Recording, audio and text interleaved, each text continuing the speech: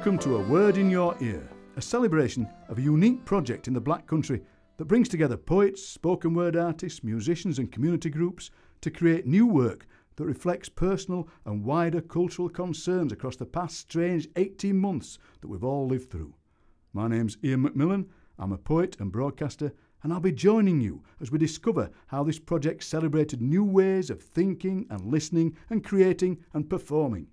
First, let's see a little bit of detail about the project from Black Country Touring's Bobby Tiwana.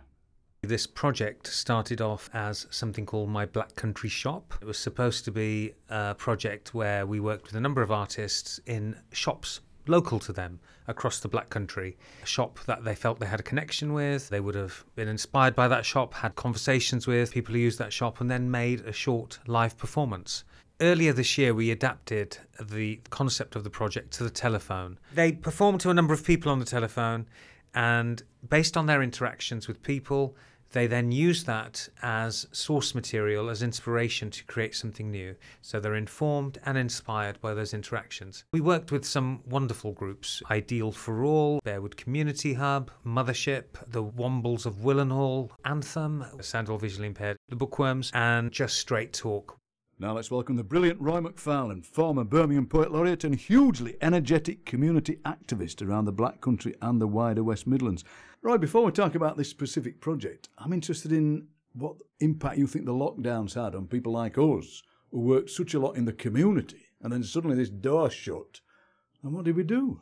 You almost got to reinvent yourself, haven't you? I think for me, and I'm sure a few other poets that I knew, it's almost like, okay, we've got a moment to ourselves. We know what writing in isolation is.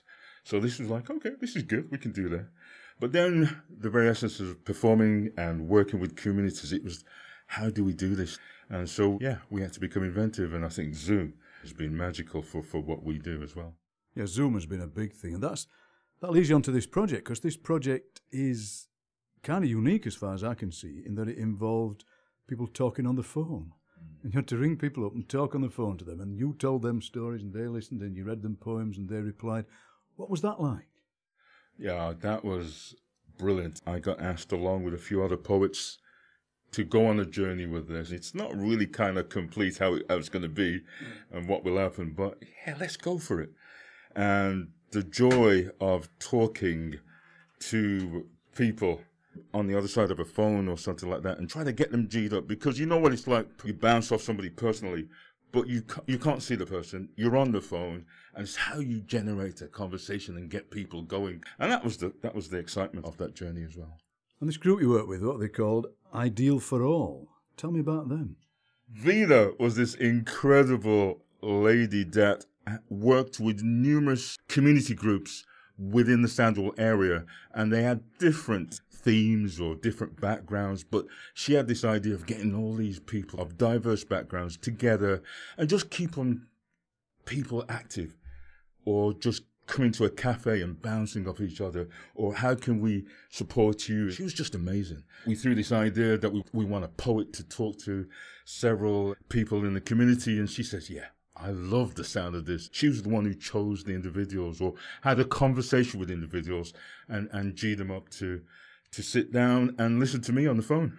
Isn't it the case that in so many of these community groups, it's down to one person, and often one woman, who is a great leader in that community and knows and understands that community, and will say, oh, that person will like this, let's try that. And those people must have been partly so frustrated in the lockdown because they couldn't do what they normally do, but partly doing that thing we talked about earlier, which is finding new ways, inventing new ways of actually making things happen. I kind of sensed that when I started to have the conversation with people on the phone, is there was that element of frustration that I want to be out there. I want to talk to people, and I'm here in this room on my own.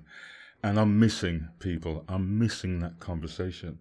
And again, I think that was the joy behind this little project, is that 20 minutes of interaction, of human touch, even though it wasn't physical, but it was something over that phone that I thought was brilliant. It is that human touch without the touch. It's the intimacy of the phone, because phones are so intimate. And it's actually talking to somebody who may not have talked to anybody else that day, And here you are, here's a poet talking to them and actually listening to their words and saying to them, what you're telling me is important, and this can become poetry. Yeah. I mean, the way I started the thing up, I was given an idea of their journeys, just a little flavour who the individuals might be. Then you go away and you're thinking, what poem might I start this thing off with? I think I had 8 individuals that I worked with, and I would say 5 or 6 out of the 8 were like, yeah, excited and really going for it. And there were probably 2 or 3 who think, poetry. And so it was quite interesting just to find the poem to kind of link. And like I said, the 6 or 7 that went with it, it's just, that's really great. So I usually started off by saying, you got a poet for 20 minutes, your own personal poet. And there were about 2 or 3, my poet, wow. And so that was really good. And that was quite interesting that when you had that conversation, and I think what was important for me, and I'm sure with the other poets that were involved with this, is that you allowed them to go wherever they want to go with that conversation. And it was just so amazing, life stories. And then during that period of time, I was just trying to think of a poem that, after what they've said, a poem that can respond to their conversation. Hope for better days. These are the stories to be found, never silenced, never lost. They live in the fabric of community, echo along the lines of a phone call, a visit. How you doing? Shout from outside the window. These stories live behind closed doors, so take time to hear them. Tales of adventures in surviving lockdown, climbing mountains of despair, sailing seas in the storms of anxiety, holding onto memories or tales that brought them here. And like a lighthouse, words shone in the darkness will keep them sailing until they reach the shore, holding onto the riggings of hope for better days. A retired woman cares for her mother, smiles when remembering scrutinizing yams, plantains picked. Those days she used to walk down West Brom High Street, the hustle, bustle of the outdoor market, back when she was young, and she longs for those days of walking coast to coast through the Lake District and the Dales. Another remembers Bilston Market when she lived on Batman's Hill, where kids passed through her doors and their kids joined the school band. And she remembers Saturday soup, which she swapped for bangers and mash to keep everybody happy, living on Batman's Hill. Staying still, not even for a stroke, when there's others far worse than her. Learned to be tough, watched over by brothers, forged in the ways of the black country. The woman with a 7-year-old grandson who promises to take her shopping in his orange Lamborghini. We thou do quake round here, she laughed at the reading of a poem. 2002, when she thought, what the hell? A lorry doing out here making all that racket and noise? Poetry. She thou do poetry, until a young, vibrant teacher stepped into the classroom many, many years ago, took over the local youth club, and made English lovable. And she wow forget the beauty of Richard Burton reading Under Milkwood. He's cautious at first, stares when he hears a reading of Patterson's House. He knows the ice from the nose, the dust of snow on eyebrows, 10-foot icicles hanging from gutters. But he hung in there.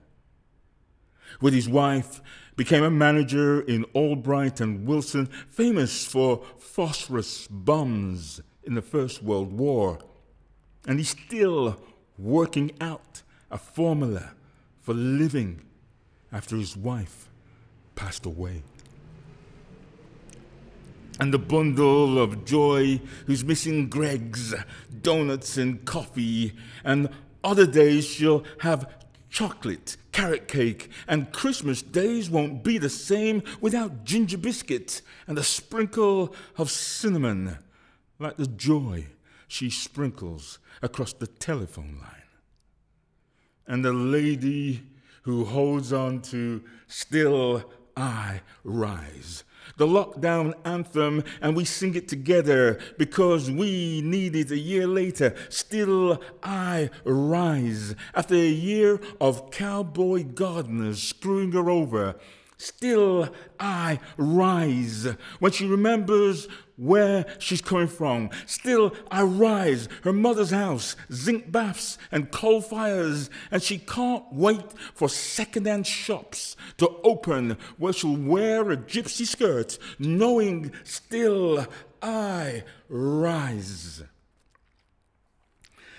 These are the stories to be found, never silenced, never lost. They live in the fabric of community, echo along the lines of a phone call, a visit. How you doing? Shout from outside the window, hoping for better days.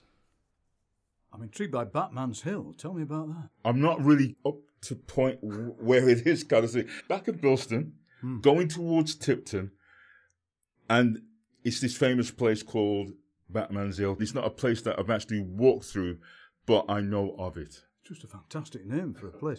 And what you get there is that real synthesis of stories from other people, your voice delivering the poem. So it's very much, we can recognise it as one of your poems, but somehow there are all these voices contributing to the poem. And I wonder how many stages that poem went through when you were writing it. What was the drafting process?